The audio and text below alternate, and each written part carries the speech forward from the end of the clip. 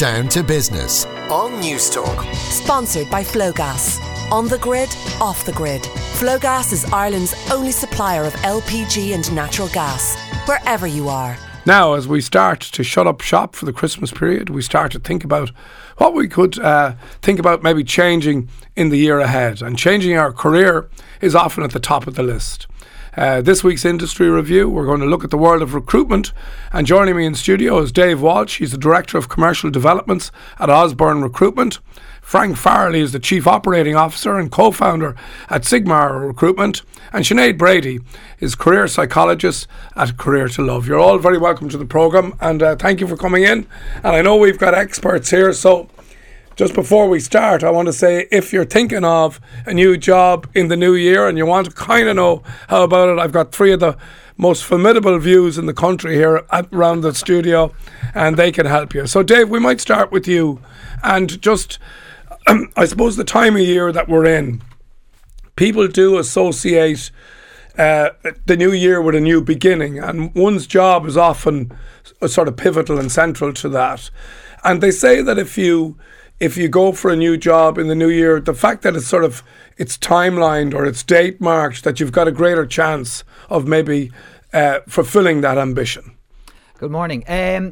We do see an increase in applications and in candidates looking to change jobs for the first quarter of the new year. Christmas is often a time where you have a couple of weeks off. It's time to reflect, and you want to see if you're achieving what you want to achieve with your career goals. It's also a time to socialise, and you're finding out what your former colleagues and friends are doing with themselves, and it's always interesting to see what else is out there. The way the industry is changing at the moment, or the demand for skilled candidates out there, it is a 12-month of the year event. December, we were just talking to Frank outside, and we were still closing off offers late last night, right, which was the final day of the year. And so it's the jobs are there, the opportunities are there, and it's just January can be often a good catalyst, or Christmas can be a good catalyst to try and dust off the CV and get it ready again. Okay. Frank Farley, again, you've been on the programme with us here many times, Frank. Just in relation to that, the role of the recruiter and somebody wanting to maybe change tack, maybe change career.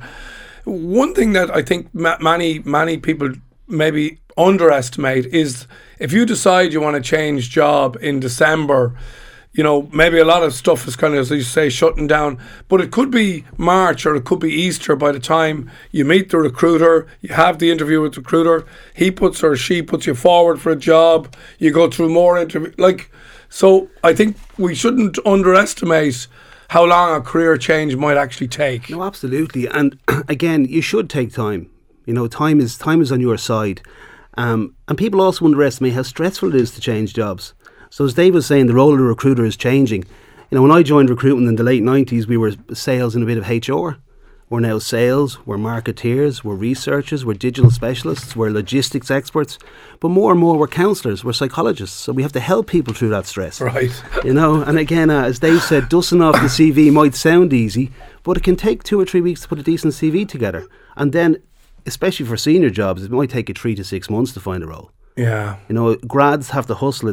Grads probably have the toughest job at all because, you know, supply and demand. The supply of grads versus the demand is a bit out of kilter.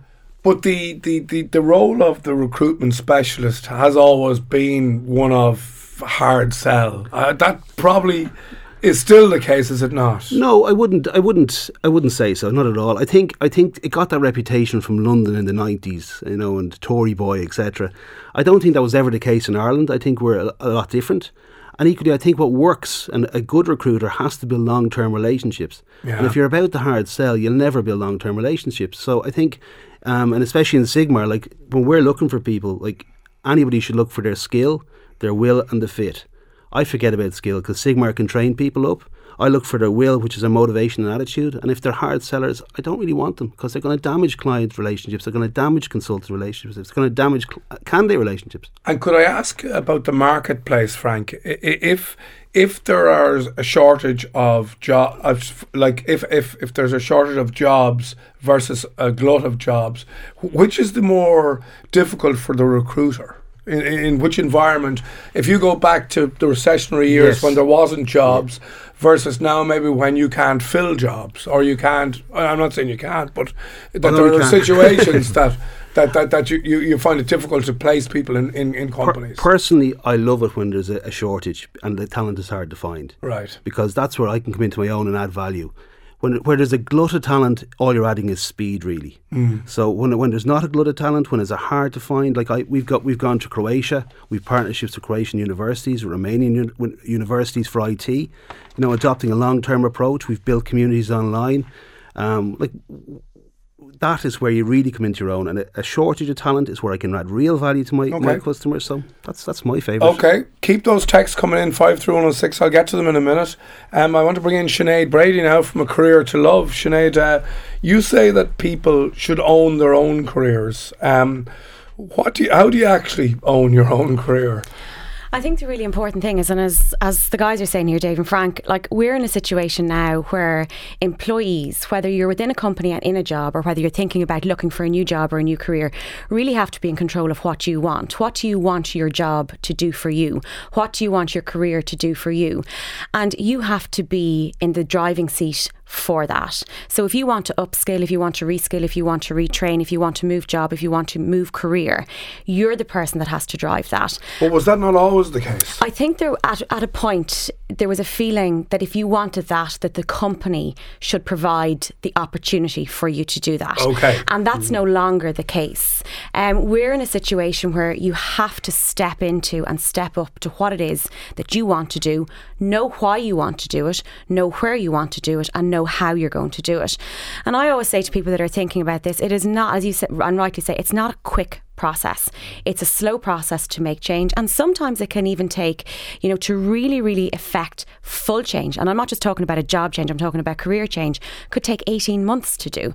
And if you do it faster, you're setting yourself up for failure. Right. You need to plan, you need to be strategic, and forget about performance reviews within your job place. They're important. And if your business sees them as important, you as an individual need to be doing performance reviews on yourself. Yeah. What do I need to do? What do I need to change? How can I change it? And how can I get there? So look forward and plan backwards. Okay, so the point being then, rather than sort of waiting for the company to send me on that course to kind of maybe improve me in this, that or the other, it's like, what do I want to learn? What do I want to do? And why do I want to do this? Absolutely. And then you begin to say, okay, so that's where I want to be in 6 months, 3 months, 18 months, and work backwards. Okay. And put, like, rather than kind of setting short-term goals going forward, set a long-term goal, plan it backwards to where you are today and fill the gap in between. And having that level of responsibility makes you more attractive to a recruiter, makes you more attractive to a business. Okay. Plus, you're the person driving your own career. Okay, loads of texts coming in. I'll get to more of them in a second, but one that says, great talk on jobs, spent 30 years in sales, made redundant by a top Irish company. I'm still only 58. No one wants me because I've too much experience and I'm too old. I've a lot to offer. It's not all about money. And that's from Michael in Galway. Dave, you might just an example here of somebody, like, we do undervalue the experience of somebody, who's 58, who has as I say, knows sales, understands probably a service ethic. Why do we, and they may not, and he's making the point that I may not be too expensive. People make the assumption because I'm 58, I'm going to be too dear. There's a fella of 25 who can do it for half the price. Yeah, that would have been we're seeing things change around that over the last couple of years, that age is no longer an influencing factor, nor should it be, nor is the volume and amount of experience, but it's the quality of experience that we have. And we're working with people on a daily basis, helping them change careers, change roles. We're bringing people into the recruitment industry who are of a similar age and a similar era to your texter, who have never been in the industry before, but by looking at what it is they do, what it is they enjoy doing, to touch on what Frank was saying, the will and the why. That's the biggest change we've seen over the last 12-18 months, is the alignment of whys. Organisations are now recruiting from a purpose point of view. They want candidates who are aligned with what it is they do, and I think it echoes back to what we were saying there about planning your career, planning where you want to be in 18 months. So find out who it is you want to work for and why you want to work there. Do you get their corporate message? Okay. Do you get who it is they are and what makes them? Just on that, and again, this is where the role of the recruiter is sort of key. If I go for and I go present myself to you as available for a job, and I do a great interview with you, you then have to sell me to somebody else. So often, and I think this may be something that can happen, where you think you've done a great interview with the recruitment agency, and maybe you have, but then can that recruiter sell you to the employer effectively? And is that not really your key role, to actually understand what it is the company actually wants and what the individual is good at? Absolutely, and that's, as Frank said, that's what differentiates a lot of recruiters. And the old opinion of recruiters as high street is coming in, matching CVs to recruitment consultants, which is what the career is now. And the whole industry was delighted to be accredited with an apprenticeship program just 2 weeks ago, which is fantastic recognition of the industry, and it's testament to the great work that the National Recruitment Federation have done. But that's the key skill of a recruiter, is to be able to work with that candidate to identify what it is that drives them, what are their motivators, what is it that gets them, that lights their fire, what is it they're looking for, and to be able to convey that to the client. The way people see recruiters, there's two sides of filling a job. One is that you get a spec from a client. I need a financial controller with 5 years experience who can do this, this and this and this. Go off and find me someone. The other side of it is to place a candidate, which sounds like it's the same thing. It's the other side of the same coin. It's identifying what the individual candidate's motivators are, what their key skills are, what strengths they can bring to an organisation, and then to actively present their details to the contacts and networks that you have. That's why the hardcore sales is not really an attribute that recruiters have, but it's more the credibility, the authenticity, and the ability to judge what skills are there and to be able to convey that to employers. I think you say yourself, Frank, that recruiters need to be experts in rejection, because you can get plenty of it. Is that right? I know recruiters are special you people. Need to take back. I love recruiters. Again, it's kind of, you need to be so resilient. I think recruiters are probably the most optimistic people in the world, and they have to be, because they get so much rejection. What about the way we work, Frank? What about temporary work, short-term contracts? We've said it many times on this show, the job for life is no longer with us. So what about tooling people up properly for the new kind of way of working? Well, you've covered a lot there. I think there's a lot of negative connotations around temporary work, but it's also a choice for a lot of people. A lot of the highly skilled engineers, IT people love temporary work, love contract work. Again, we have in Sigmar, we have some temporary office, receptionists who've been with us for 10 years, and they love the flexibility it gives them. No, I don't disagree. It doesn't have to be a negative connotation. It can suit people perfectly. And we were talking about outside, and I think it was Sinead who said it, that I think 65% of jobs that my 9-year-old don't exist for my 9-year-old. So it's just 2/3 of a chance that she'd be working on something we haven't even thought of. There's mad jobs. We're going to have drone air traffic controllers. We already have digital addiction specialists. So I think, and we spoke about outside, is that I think we need, as a country, and I think we need to constantly reskill. What Sinead was saying, looking down the road 18 months, as a country, we need to be looking at that constantly, reskilling. And I think you put it well outside, Sinead. We need to be at the apex of where automation and reskilling match, and it's a collaborative economy going forward. Yeah, so we're looking at cognitive collaboration and cognitive agility. So we're talking to our children, and we're talking to our people that are in school about not what do you want to be when you grow up. I think we actually should stop asking that question completely and begin to ask children, what do you like? What do you engage with, and teaching them how to work with people, engage with people, speak to people, and work to take their head out of the phone and talk about what's happening on the phone, and to have kind of conversations, because the future of work ultimately is human. That's what the future of work is, and we have to sit at the intersection of where we can collaborate cognitively with computers, just like we're doing here. You're reading off a screen, but we're having a conversation at the same time about what's happening on that screen. And we need to skill our workforce to be able to manage that intersection. And that's the really interesting piece. Absolutely it is. And so much has to change to reflect that education all those things. Fundamentally has to change. Let's do another couple of texts. Hi Bobby, I'm currently studying excuse me, I'm currently studying health and safety at UCI after having a scaffolding business in the UK. So it's difficult to get your foot in the door without experience. So I think this is somebody who's maybe changed type of career, but doesn't have the experience in the new career because he was previously a scaffolder?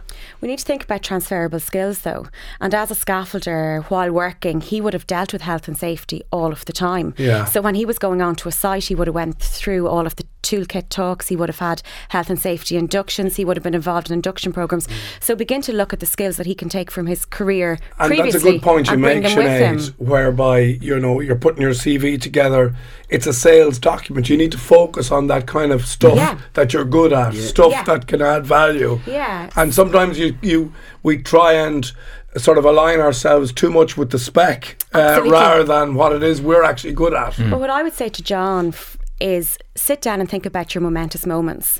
So take 60 seconds over the next 10 days or a week and think about the things that you've done in your career that have been learning experiences, that have been work experiences and are transferable from what he did previously to what he's doing now. Right. And just take 60 seconds a day, Okay. momentous And moments. It probably goes back to the same for Mick in Galway, is you have to get out and promote yourself. Yeah. If Mick lets age be the issue, it's going to be the issue. Yeah. He needs to get out and use his sales skills and get in front of people. There's a load more here. Hired an electronic engineer in 2017. In 6 months, got only one CV from Ireland with 4 agencies. Eventually found someone from Eastern Europe. Problem is that an engineer will earn less than a Lewis driver or a teacher. And that's from Andrew. Yeah, again, I don't know the individual case, but sometimes you have to up the salary you're paying to make it attractive. And Yeah. again, if I was him, I'd probably partner with less agencies and actually get really involved and build a relationship. Because if you're an agency and if he's using 4 agencies, he's rewarding speed. If he wants to reward quality, he should build a partnership with an agency, and then they'll come up with solutions. Like we go to Europe for our clients. Like Right. we have a pop-up office in Berlin, to hire 20 customer service people for a client, and it worked. Right. What about this one? Bobby, is the CV on paper gone out at this stage? What about the job seeker giving the recorded presentation? Is this the way things are going now? Is this a kind of a video of yourself? No, the CV is very important, and Really I was an early adopter of video CVs 15 years ago, and I'm still waiting for it to happen. So I do believe in it, but the facts are there. The CV is still the most important document. Your CV and LinkedIn profile, I think, Bobby, as well. And like your CV, it doesn't matter if you're Barack Obama, keep it to 2 pages. Yeah. Like Right. nobody wants to read through what you've done all through your career. So keep it to 2 pages, relevant, chronological. And what falls off your CV should land on your LinkedIn profile. So kind of the two of them kind of speak to one another almost. What about gaps in a CV? What about maybe you should be honest, but maybe you don't dwell on things that you'll mention them, but you don't need to highlight them. Is that, without sounding kind of anyway slippery around that? It's a sales document, yeah. You have to explain them. Own your career and own the information on your CV. Yeah. Like your CV is actually a legal document once you go into getting a job based on it. So make sure what's on it is factual. If there's gaps in it, I think own it. I don't know what. Absolutely, You need to own it and say, look, I took 6 months off because I went travelling, and this is what I did when I was travelling. I worked myself to in order to travel, and there's skills you build up in all of that if you've stayed at home for the last 9 years as a mum. Absolutely. You've been the CEO of a business for 9 years. Exactly. And Yeah, if you've so- done your travelling, if you've done 6 months or a year, if you've done something interesting with your life, there's a more of a likelihood you'll do something interesting for your employer. Yeah. Absolutely. I just wanted to ask, maybe, and we're running a bit short on time, but I wanted to ask finally about the aspirations of, I suppose, the millennial employee, or even though I don't like that word, but does expectation of a 25-year-old today differ from when I was 25 years ago? Is it still, we want to get on, we want to do well, we want to make a few quid, we want to get promoted? Like, I would say at one level nothing has really changed. And I'd agree. The big difference we've seen over the last few years is when we were coming out of college 20 odd years ago, you might be expected to have 4 or 5 jobs in your career. Now you might have 4 or 5 careers. Yeah. People will change jobs, but they'll change tack completely. But millennials, again, I'm loath to use that expression, but they're fantastic. They are the workplace at the moment. More than half the workplace falls into the millennial categorization. Yeah. They will change jobs more frequently, but they'll also bring new ideas and new challenges and new thoughts to existing practices. The number one priority we see, or the number one indicator of whether a job will be a success from moving into new careers, is curiosity. And that's something that we see with millennials. They will change jobs, but they're curious about how things are done, and as Sinead said, why things are done, and are not afraid to suggest different ways of doing it. Last word to you, Frank Farley. I think technology, I agree, I don't like the generation thing at all, but I think technology allows millennials, etc., to look for purpose in a role. And if I'm advising the client is, give your potential employee purpose. You heard it here, folks. New job, new year, new you. I'd like to thank my guest, Dave Walsh, Director of Commercial Developments with Osborne Recruitment, Frank Farley, the Chief Operating Officer and Co-Founder at Sigmar Recruitment, and Sinead Brady, Career Psychologist at A Career to Love. Thank you all for joining us. Thank you. Down to Business on News Talk. Sponsored by Flowgas. On the grid, off the grid. Flowgas is Ireland's only supplier of LPG and natural gas, wherever you are.